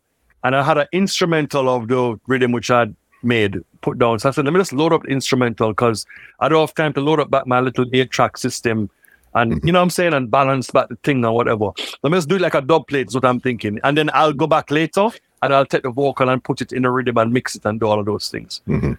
So I throw up the beat, dub plate style, and set him up just like I've been doing a dub plate. And he did the song in like 2 takes, I think, or 3. He had the whole thing mapped out in his head already. He had been rehearsing the song, practicing it, whatever.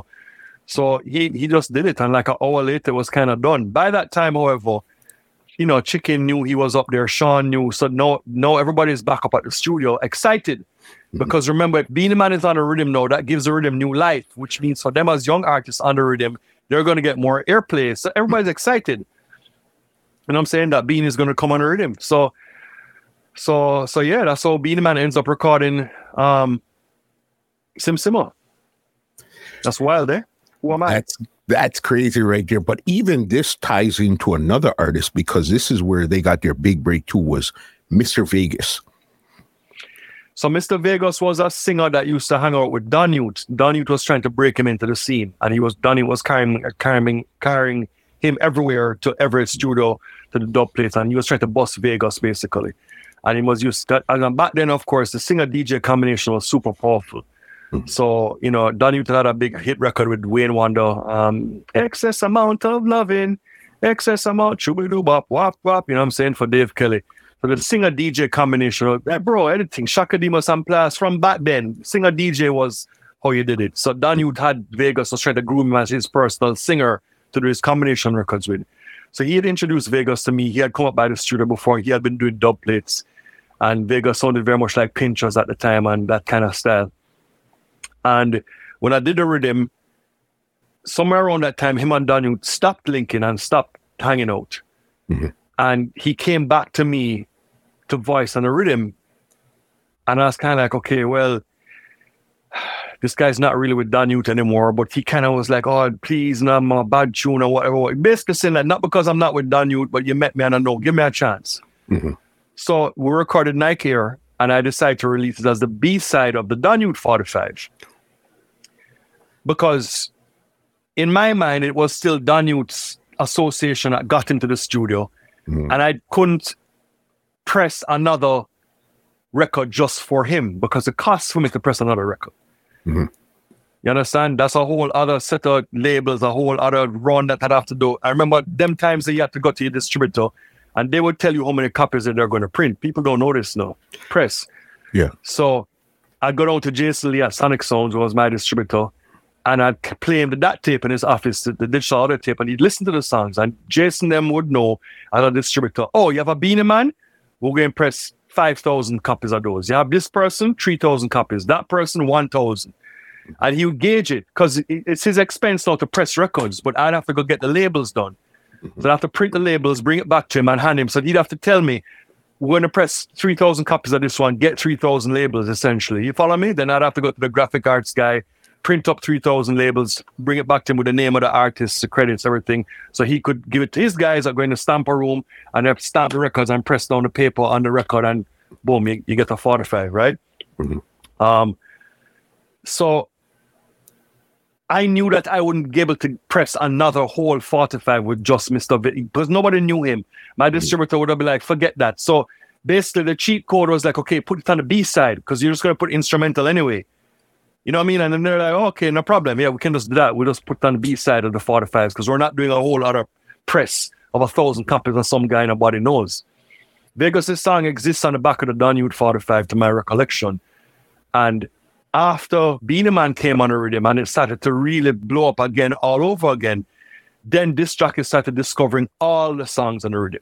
God. So as before, you would have seen the Danute and play the Danute and they're all right, cool. And Mr. V, what is this? Nobody cares. You know what I'm saying? And I remember, because I'm juggling, bro. Like, you're not going to juggle 10 songs. At the time, you're going to juggle the best 4, 5, 6 records. You know what I'm saying? So yeah, that's what happened. And I said afterwards, it took new life and people started to rediscover the rhythm and play all the songs and people started to flip them over. I'm like, what's this? And then that's how they discovered the Vegas record. Right there. So then when did you really know that this Beenie Man was really taking off? Like, okay, we have something here now. This is going to be really crazy. So the Beenie Man record now, what happens is that a friend of mine who played on the radio named Jerry D, and I think it was our Jerry was playing on, and Jerry D went to the same high school as me and stuff, and he's had a very popular radio show. So when I first did the Beenie Man record, I had it on the DAT tape. I keep saying digital audio tape because I don't know if you viewers know what the hell is a DAT tape. They kind of do it. Okay, so what a DAT tape as a master. So I called Jerry when Beenie Man had recorded and said, yo, I have another song on the rhythm because I'd already given him the 45s and he had shown it love. He's like, what you have? I said, I have a Beenie Man. What? You have a Beenie Man? Like, how did you get a Beenie Man? Yeah, man, bring it for certain. So he says, okay, fine. So I go down to the radio station and I carried that tape. So he's like, young producer Jeremy Harding, he hit us with this playground rhythm, man. We all know the Sean Paul and the Ray, and, but we have a new song on the rhythm now, Beenie Man. This one is called Who Am I? So he plays it and then pull it up and then play it again. So I'm at the radio station. So he's like, yeah, man, this bad man, wicked. I was like, okay, yeah, man, thanks for the love. Man, I appreciate it. I was like, all right, cool. I said, when the 45 comes, I'll bring you a copy. He's like, no problem. So I'll go home. This would have been about maybe 9 o'clock in the night, I think, right? So I don't remember what day of the week it was, bro. Thursday, Friday night, something like this. So I go home and I'm like chilling at home, whatever, doing my normal thing. So he calls me like at 11. So I'm like, what's up? He's like, yo, are you near a radio? I said, no, I can't be. He says, go turn on your radio. So I go turn it on. And he's still playing a record 2 hours later. Kidding not. Like playing a record, pulling it up, taking ads, talking. Pulling a record, playing it up, taking ads, talking. You know what I'm saying? Like 2 hours, bro. On the same one song. Bro. And he said to me like, yo, you don't understand. The phones are lighting up. People are calling like crazy. Everybody just asked me to keep playing this record over and over and over and over and over again. I was like, yo, this is incredible. So I've been like, maybe, let's say it was a Friday night, for example. Thanked him profusely again, went to bed. By Monday morning, my distributor, Jason Lee, is calling me. What the fuck is going on? I said, what happened to you? Everybody's down here asking me for the Beenie Man record on your rhythm. What Beenie Man record? And I was like, I haven't brought it yet, because I just took it to Jerry. He was playing it on Friday. He was like, yo, I need to bring that. No, every record shop asking for it. Everybody's coming in there asking for the record. I was like, shit. So I ran down there with a DAT tape and gave him the beat. Remember, I didn't even mix it, bro. It was still just like on the instrumental, or, you know what I'm saying? Like a dubplate style. But I was like, it was working. So what was I going to do? So I went and I took it down to him. And he basically shut down all the presses at Sonic Sounds. There are like 5-6 presses. Remember this big manual label thing with people pressing records, bro. He shut it down for that week. He just pressed my record alone. He showed me. Came back in 2 days. He's like, yo, come with me around the back. He's like, look. He's like, everybody just pressing your record. That's the only record we're pressing. Nobody else's song are we pressing this week. The orders are going through the roof for this record. You know what I'm saying? So I was just like, wow, this is insane. And so the 45s were pressing like mad. And within like 2 to 3 months, I would say, I got a call from David Rodigan, who I'd never met, obviously, and never knew. And he just called my house. Remember, we're all, it's house phones. Nobody's cell phone don't come in yet, but the house number was on the record, and he called me. He's like, this is David Rodigan, and you realize you've got a top 10, top 5 record here at the BBC, right? You know what I'm saying? He was freaking out. I was like, what? He's like, this record is monstrous. And it was this massive crossover pop record for them, you know what I'm saying? In the UK. And I've spoken to David in recent years, and he was giving me that whole story about it, actually, about how he deliberately left the record lying around, you know what I mean, like at the radio station for guys to kind of find it themselves and pick it up and play it. And there was a pushback from him trying to push these reggae and these dancehall records on the station, because they're like, yo, what are you doing? Like, you always come in there and try to play it, you know what I mean? And I think he ended up, like, getting the record into rotation after recall the story, and I think he ended up losing his job at that station. He moved to another station because of it, because they're like, oh, you're playing too much of this urban music you're trying to play like on these radio stations, you know what I mean? And so it was a monumental achievement, even for just as a dancehall record in the space, I guess is what I'm trying to say. Not just for Jeremy, not just for Beenie Man, but just like in the space of the world of things, like for that record to kind of really break so many boundaries, getting played on so many radio stations, like, which would never play a dancehall record ever. You know what I'm saying? And so the phenomenal success of that record, like, it triggered something for the entire industry. Because remember, you said you were trying to produce hip hop and stuff like that. So it's almost like you inadvertently produced a hip hop dancehall rhythm without even realizing what you were doing at that time there.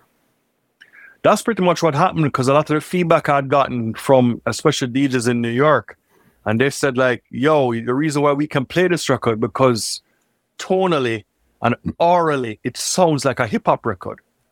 So even though it's dancehall, it's Beenie Man DJing and the patterning is dancehall, when we play it alongside the hip-hop records, it makes sense. It sounds the same. Yeah. You know what I'm saying? And that's really the production techniques. Not at the time I wasn't there trying to be like, oh, well, I produce this because I used to make hip-hop and this is how I did. Like, I wasn't talking that. We made a record. I just put out a record just the way I knew how. The flip side is other records in dancehall were being made like by programming drum machines and by live players. So a drum machine would program the beat and live players would play in keyboards on top of it, and sometimes even live bass. You know what I mean? Like what we used to call phrase the rhythm. So if you hear like, ba ba na na ba ba na na ba ba na na na na na, like that type of thing. Keyboard phrases. You know what I mean? This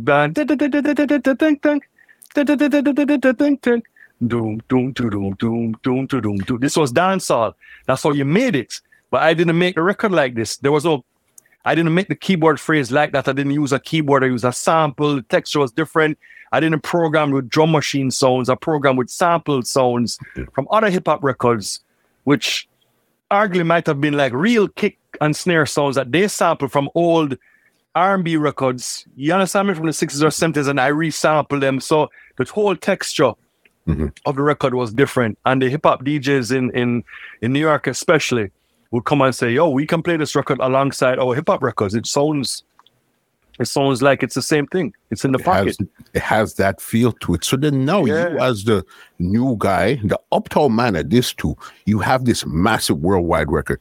How did the industry or other studio producers and stuff start to treat you now? Because it's like you're almost like a wonder kid. Like, who the hell are you to come up with this? That's exactly what they thought. Who the hell are you? Pissed off for the most part. Not really impressed. There are a few people which I'd met which embraced it. I must big up guys like Tony Kelly, for example. And I always looked up to Tony as like my dancehall producer who I loved more than anybody else. Loved as a creator, as a producer, and loved his sound. You know what I'm saying? So those guys were supportive once they met me. Some people like that, but a lot of them weren't. A vast majority of them were not supportive at all. Because they see it as like, one place that we're eating food from, and who are you to come in here and just be eating this big food? You know what I'm saying? Why do you get this big monster hit record? We've all been doing this stuff and trying for so long. What makes you get this big hit record? Piss them off. The success. Why should you get the success? I had a journalist interview me and Sean once and said, why are you guys in music? And we're trying to, give some answer like, I went to the school of music when I was a kid. And she's like, no, you went to college. Mm-hmm. You could have a real job somewhere else. Mm-hmm. Like you're taking up the space of somebody who needs to be in music, like to make that's all the way they see it, like music is a vehicle just to uplift. You understand me? People like out of their circumstance. So it has nothing to do with your talent or your drive. Zero. That's not how they see it. They see it as like this is a hustle that poor people can use to get somewhere in life, or people that have not an opportunity can use to get somewhere. So yeah, that's all fine and good that you're a musician and you went to recording school and you can engineer and whatever, but you have other options. Sean used to work at the bank at CIBC. The bank, you know what I mean? So there's basically like, well, you could just go work at the bank. Why are you DJing? You could just keep your bank job. You understand what I'm saying? So that was the kind of way that they looked at it. So it wasn't a very forgiving process by those people. The people that embraced it were the artists more than anybody else. Not the producers, not the media, certainly not the press. The artists. The artists saw it for what it was. We had a relationship with the artists. Artists used to just come hang out by my studio. Buccaneer, all these guys just come hang out, even if they're not doing any work. They just like the energy, like being around me, like being around us making music, like being around Sean them. Artists used to come up there and bless up Sean all the while, bro. Roundhead, them and Frisco and all them guys used to come and give him encouragement. I said to him, don't make anybody tell anything. You're a bad bumper clock DJ. We rate you, we respect you. Go on, do your thing, youth. You know what I'm saying? And Sean would take that blessing and like, for real. Because if not, you pick up a newspaper and, Uptown kids doing dancehall, what the hell is wrong with them, blah, blah, get them out of this thing. You know what I'm saying? That's what was printed in the newspaper at that time, your boss? They would print stuff like run an article and call it Uptown Rebels or some rubbish like that. Norbrook's Finest, and put little captions on the pictures. One journalist did that. I was like, why are you? I give it an interview and you just should be happy to get the exposure. I'm like, you're clowning us, bro. Norbrook's Finest. What the fuck is that, bro? Like Brooklyn's Finest? No DJs come with a Norbrook. No music. You're clowning us. You know what I'm saying? Like some dumb shit that they were on, bro. Like that's, You know what I mean? It was rough, man. It was rough, especially. And we'll go out places. Social, me and Sean will go places. And, all our friends that went to school, they're kind of looking at us like, these guys are in music. Why would you do that? You know what I mean? Like, oh my God, you guys are actually like friends with like Elephant Man. Like, what's he like? You know what I'm saying, bro? It was terrible. They're making fun of Sean. Dirty, ha ha ha, and laugh at him. You know what I'm saying? Because they just clown us. Like, what are you guys doing? Like, why are you hanging out with like these downtown music character people? And it's where the social, listen, and they might enjoy the music, but they don't want to associate with those people. You can't be seen talking to those people or associate with them or anything. There is no, the crowd, the thing, it wasn't, the society wasn't blended as much. It was still very, very separate and distinct. Okay, so it was very hard to deal with as people. Bigger than that, we just love the music. What do your parents now think about this, now that you're fully immersed in this dance hall culture with these, I guess, the Elephant Mans and the Beanie Mans and these? What do your parents now, the politician, the lawyer, what are they thinking about this? They didn't really know about that. What they knew was that I made jingles. They knew I was putting out records. But what they knew is that I stopped coming to them for money. You understand? So supporting myself, I was paying my rent. Yeah. You know what I'm saying? And like, I bought a car. You know what I'm saying? So they're just like, okay, well, good. You're supporting yourself and you're doing your thing. They weren't really aware when it really got big, bro. When Sean got signed to Atlantic and went gold and platinum, then everybody knows. Then the attitude changed. And it's like, it's success. Then everybody's proud of you. Your Uptown friends are proud of you. You know what I'm saying? Your parents are proud. Everybody feels that you've kind of gone to that level, you know what I mean? Mhm. But at the time, no, I think they're just happy that I was just making my own living, basically, and not struggling. And not doing your thing. Good. So then now the fight starts with some other producers. I guess the industry, they didn't really like you. But now you have this monster hit with Being a Man, with Sean Paul, Vegas, and all of them, his first song. So what was your next move? Did you start to more say, okay, lean into Sean Paul, or you're looking to find more rhythms, to find more hits? Well, I was still making more rhythms, but I think what started to happen is that I'd gotten success with some songs on the rhythms, like Elephant Man, Log On. By the time I did Liquid Rhythm, Liquid, yes. And Tanto Metro, then the Sean and the Beenie Man, the same Who Am I record too. But what started to occur to me was that I was finding hits with these artists. I, as a producer, knew how big the records were. They were charting, they were playing on radio, they were in massive rotation, but yet the artists them couldn't rise above their stature. Like for as big as the Elephant Man record and the Devontae and Tanto Metro record was, I'm saying these artists need to be bigger. You can't have a song in rotation playing, and also people watching this interview right now, what the hell's rotation? So we're talking about how many times it would spin on the radio. That was the primary. Like a Hot 97 and these big commercial radio stations here. Yeah, man. Power 96 in Florida, or like the Hot 97 or 99 Jams, or any of those kind of stations at the time. Even like Z100 in New York and those things, but the rotation that you're getting on the record was so huge. You're getting rotation that pop artists and hip hop artists got. You understand? Your song is playing 60, 70 times a week on rotation. So, like, the simple math then, 60 to 70 times a week. That's 10 times a day on the radio. So imagine being on your radio dial and you're hearing a Devontae and Tanto Metro record play, or Elephant Man record play, or Bean Man, 10 times for the day. Get in your car, you hear it at 9 o'clock. You hear it again at 10:15. You hear it again at 11 something. You hear it again. That's a hit. That's a smash hit record, bro. What are you talking about? You know, I mean, that's a monster record. You listen to the radio 10 times for the day. So the level to which that got, the artist couldn't seem to grow. So that concerned me. And then I started to kind of feel that maybe the artists don't have proper management or guidance. They don't know what to do to push their act to be the, you know what I mean?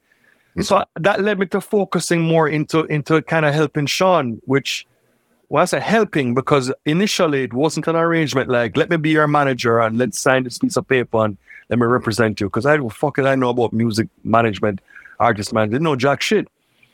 But what happened is that people started to call me to get to Sean, because it's my number on the record label, right? So people are calling my place. I'm like, hi, we'd like to book a show with Sean Paul. And I'll be like, oh, okay. How much would he go for? And I'm like, I don't know. So at the $2,000, and like Sean Moore would be sitting there like playing FIFA or something. You know what I mean? And I just look at him like, oh, somebody wants you for a show. $2,000? And he just kind of be like, yeah. I'm like, oh, $2,000. And it's like, okay, how many tickets? And I'm like, you want me to come with you? And he'd be like, sure. I'm like, 2 tickets. And I give him the names. And then it was like, okay, cool. And he was like, yo, thanks. And I'm like, all right, cool. So then now we have a show. So me and him rolled to the airport. I used to go to the bank and take money out to travel, because I'm saying, like, I'm going to need expenses. I have to pay for cabs and whatever, and just money to walk with in case of anything, you know what I mean? So I go withdraw money from the bank to go and go to the shows with Sean and just go with him. He didn't have a DJ, obviously, so I'm just DJing and a producer. So I'd play the tracks for him at the club. So I'm going on, I'm acting as a bodyguard. I'm acting as the guy that took the bookings. I'm acting as the DJ, as his brethren, as everything, you know what I mean? So I just started going and doing shows together, and he'd get paid. And I wouldn't even really take a commission, I don't think, out of it. Like, for a $2,000 show, what would I be getting? That 20% would be $400, but it probably cost me $600 just to go on a trip. You know what I'm saying? So it was very informal when it first started, but that eventually just worked into me representing him. I was just a person people were calling. He felt comfortable with. We started the more shows and the more things together. And I just ended up being his manager and just kind of driving the point of like, somebody needs to do this part of the job. Because by this time now, Sean started recording for other producers now. Because remember, like, once you boss as an artist now, Sheldon, people would call it a voice. Before that, nobody wouldn't voice Sean. He was just voicing for me. You know what I'm saying? And then now he's voicing for Tony Kelly. Now he's voicing for Steely and Clevie. Now he's voicing for Jammies, for Arrow, for whoever. Like, you know what I'm saying? So now I'm saying like, oh, well, he's recording for other producers now. So I don't have the burden of being the guy to constantly be releasing a Sean Paul record. You understand what I'm saying? That's let other you just manage, I guess, the release. You just manage the whole structure of it instead of having just his relationships. Because I found like that was a part that was lacking because we want to talk about good artists, you know. Any good artist you can think of. It don't matter who the hell produced them, you know. At the end of the day, you know. You know what I'm saying? Yeah. Good artists have got Jay-Z has had tons of different producers that produce him, bro. You get hits out of anybody. Not just Timbaland, not just the Neptunes, not just, you know, whoever, Just Blaze, whatever. They produce, they work with anybody. Being a Man hit records with everybody. Cartel hit records with everybody. Bad artists are bad artists, bro. Yes, it does help when you have super producers working with and people who can guide the process. I'm not saying no, not diminishing my own craft, but wicked artists are wicked artists. And Sean had reached a point where he was just getting hits all over the place with all different producers. And I was like, you know what? I don't need to worry about being the guy producing. He's making hits. The problem is, what do I do with these records now? How do we correlate them into something that makes sense? Or do we try and do an album project? You know what I'm saying? Are we trying to get a deal? What are we trying to do? What about a show? Let's put together a show. Like, let's record all these records. Who's going to supervise him putting together a show and getting a band for him and finding a DJ to go on the road? Because no, I can't go on the road as a DJ anymore because no, I'm acting like management. I need to be, you understand? Answering emails and phones and faxes and stuff. That's wild. Because I'm going to bring you back to Toronto now. Because remember, you came in and was nothing really going on. To me, and when you talk to most people, Sean Paul got his break from Toronto, especially when he put out the Give Me the Light music video that was directed by Director X. Toronto was an integral part because at the time, Give Me the Light was a massive record for Sean. It came out of Miami. And the record was huge. Juggling was big. Triton was a producer. Not Black Shadow. First Triton, yes, exactly. Not the current guy. And we wanted a music video because BET was a big hot happening thing and Caribbean Rhythms was a big show on BET. It was Rachel Stewart, who was the Jamaican who we knew, and she married the guy from BET and she was a hostess on the program. And we're all excited and everybody got cable. It was a big thing in Jamaica, cable television. We moved from the satellite dish that I spoke about earlier. And no, we had cable, you know what I mean? So it was a big thing with music videos. So we were like, we need a music video. So we went to VP Records at the time. I was like, yo, this song is huge. We really need a music video. And they're like, music videos and they're very costly and we don't know and da. Just give us a record first and let's put out the album and we'll see what happens. And and I was like, all right. And I was like, no, we need a video. And then we stuck out like no video, no album. So we delayed handing over the masters to press and put a video. Maury Elias was at VP at the time, who was our A&R and also key figure in the development of Sean. Maury was spearheading the project and saying, listen, I agree with you guys with the music video thing. We started to reach out to directors. And I think it was Maury's reach out to Little X to be like, yo, we have a hot Caribbean artist here, a guy that has a real chance of crossing over. I mean, Maury had worked before like Cutty Ranks and a whole bunch of other people. And he was like excited by the prospect of an actual dancehall star being able to break into the mainstream. And Sean had all the ingredients to break into the mainstream. The first major agreement was massive hit song playing on the radio in many, many, many markets. Not about being brown and all kind of nonsense that people want to talk about. It's like you had an actual hit record which was playing on stations. And you had no visual exposure at the time. Think about it. This is before the music video, So what is it's nothing about color and looks and image yet. We don't get there yet. This is just a record that is actually playing and beating the dance, bro, and beating the radio stations heavy. On a hardcore dancehall rhythm. It wasn't like it was made for international whatever. This was a hardcore dancehall rhythm. Precisely. Hardcore dancehall rhythm, toe to toe with all the other artists on the juggling and still playing and tearing down the place. So Maury had made that reach out to X. Now, X has Trinidadian roots, and X took it upon himself. He saw the vision and was like, yo, you know what? For real.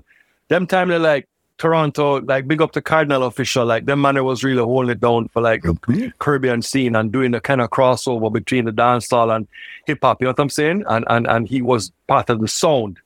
You know what I'm saying? X was there, saw the vision, and said, you know what, I'll agree to do the video for like cheap. Like, I don't know what like the rate was. I guess he would just forego his fee and just do like a cheap. Because X was a big video director working with big rappers at the time and stuff. You know what I'm saying? So X agreed to do the video on the cheap. And so, because he believed in the project. And we convinced VP Records to spend the money and to get this video done. Basically holding the album hostage. So myself and Murray met with X.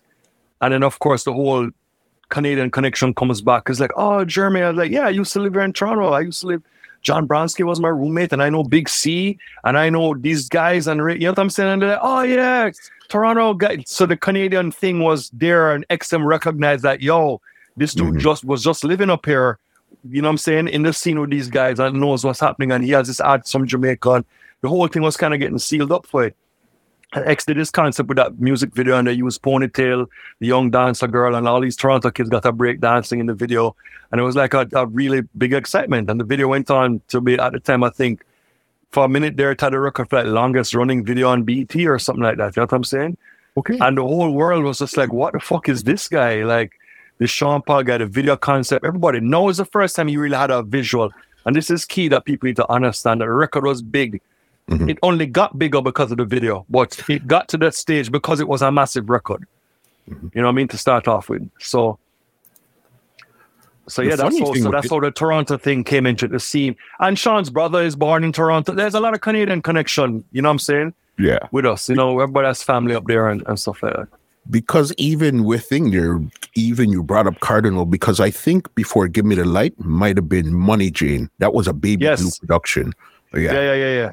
I was going to mention Money Jane too, actually. And Sean had a guest feature on Money Jane as well. You know what I mean? So, yeah. So we were definitely using a lot of the Toronto connections and in the scene because the way that they embraced, not just embracing urban music on a whole, but embracing Caribbean music mixed with urban music. You know what I'm saying? And Toronto was that massive melting pot of like everybody there was like, you know, Bajan or Trini or Jamaican. And, you know what I mean? That's Toronto, you know what I'm saying? There's beef patties like on every corner. And you know what I'm saying? Like in the 7-Eleven, you know what I mean? Like how much more West Indian could you get than that? You know what I mean? So it was a very obvious connection to me. Definitely. And we're talking about, this was when the Dirty Rock album came out. This was when Give Me the Light and all those stuff came out? The Give Me the Light would have been on the Dirty Rock album, correct. Okay, because the first one you guys had put out was Stage 1. Stage 1 did cool. It was everything. But it wasn't until you guys got VP with Dirty Rock. It was VP and Atlantic? So the way the Atlantic deal went down is that because of the success Sean was having with 2 records playing at the time in New York is when Atlantic got interested. Actually, it wasn't Atlantic that was interested. It was Virgin was interested at first. So Sean had Mr. Vegas remix to Hot Gal Today on the Punani Rhythm, right? And he had Deport Them, Tony Kelly. And those records are both in rotation on Hot 97, which was unheard of at the time for one reggae guy to have 2 records at the same time in rotation. So everybody's like, okay, what's going on? Like normally like a one reggae record might play, but now you have 2. Like, you know, how's that even possible?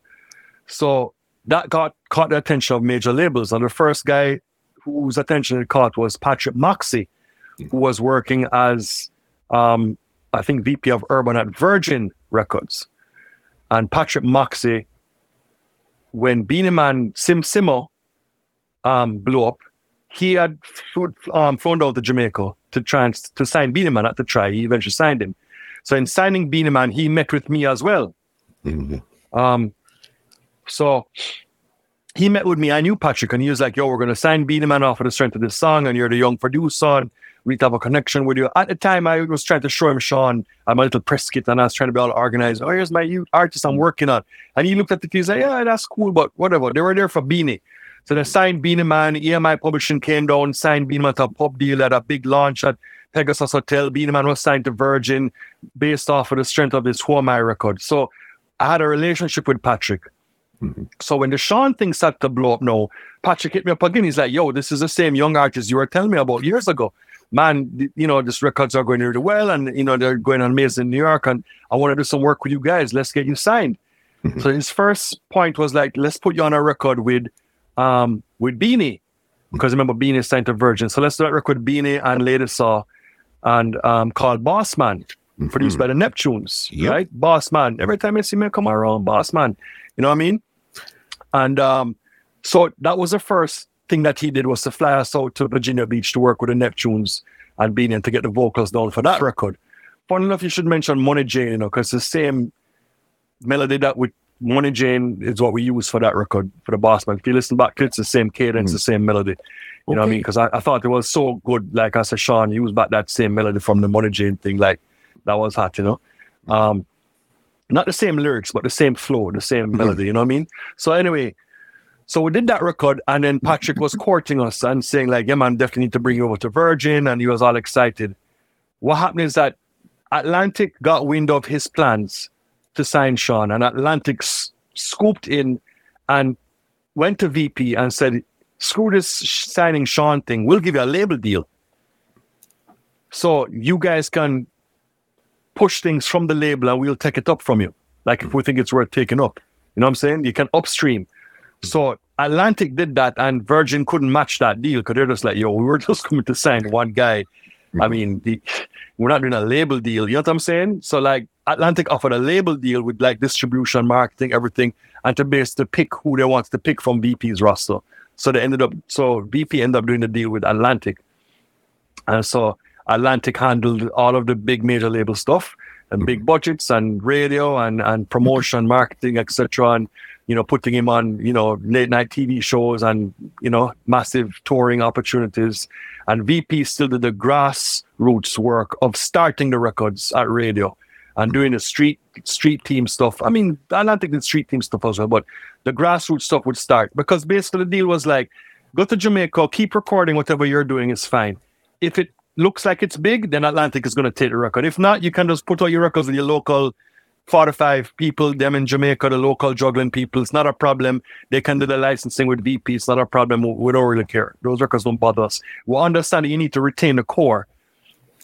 So we can't just cut you off and be like, you can't record for anybody else. You're signed with us now, and everything has to go through us. They were like, no, you keep making your core records and keep the core alive. So don't be afraid to like voice for a local producer in Jamaica and just have those records playing in the core. If it gets big, Atlantic will come in and knock on their door and be like, hey, he's signed to us through VP. So thanks, we'll take this now, compensate you, and we'll put it out on an album or make it a single or into a big song. At that, they're crazy, because there was even Vegas now, because Vegas at this time here, I think Vegas got the break international before Sean Paul. But he was telling me that there was a situation now with that same Sean Paul and Mr. Vegas song where I think you guys wanted to put it on his album, but this is where he was going to get X'd out of the deal or something. I'm not sure. Could you explain how you remember that to go?